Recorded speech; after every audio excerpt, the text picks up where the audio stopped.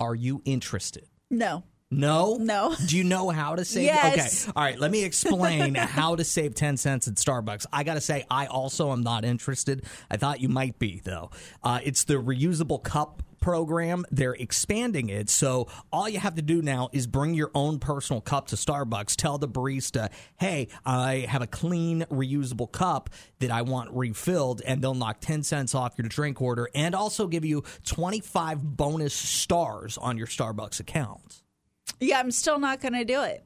So here's my issue with it. They say you can do this at either walking into a Starbucks location or at a drive-thru. Can you imagine how much time that is going to add to the drive-thru process? If now I've got to order my drink, drive up to the window, hand them my clean, reusable drink, and then they can start making my beverage. It's going to add like copious amounts of time to the whole process. It is going to add a lot of time to the process.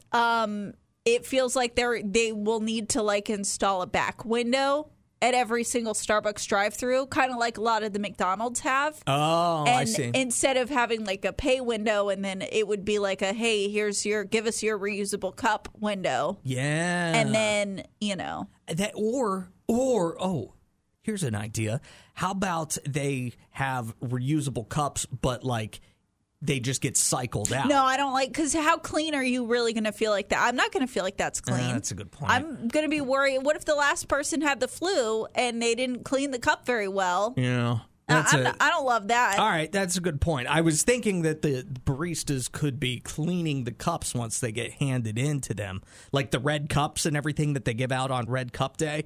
They have a cleaning section in the back and they just rotate those. But yeah, you're right. That's no good either. And I don't really trust what did that cup go through before you brought it? Like, a lot of places won't cook food or use your containers because it could be a potential contamination. Mm-hmm. This feels like it's unlocking that to happen at Starbucks, and now there's potential. Like, I understand it, but I feel like, first of all, I don't think positive reinforcement is going to get people to change their habits. I think if you really want people to change, it's going to have to be the negative reinforcement, which is we're going to charge you 10 cents every time you get a reusable cup. Don't put that out into the world. What are you doing? It's what works. It's what works. Or you could buy one of the reusable cups, and that's going to be more expensive this time, but then you bring it back. But again, I don't know that it works because it all feels a little unsanitary.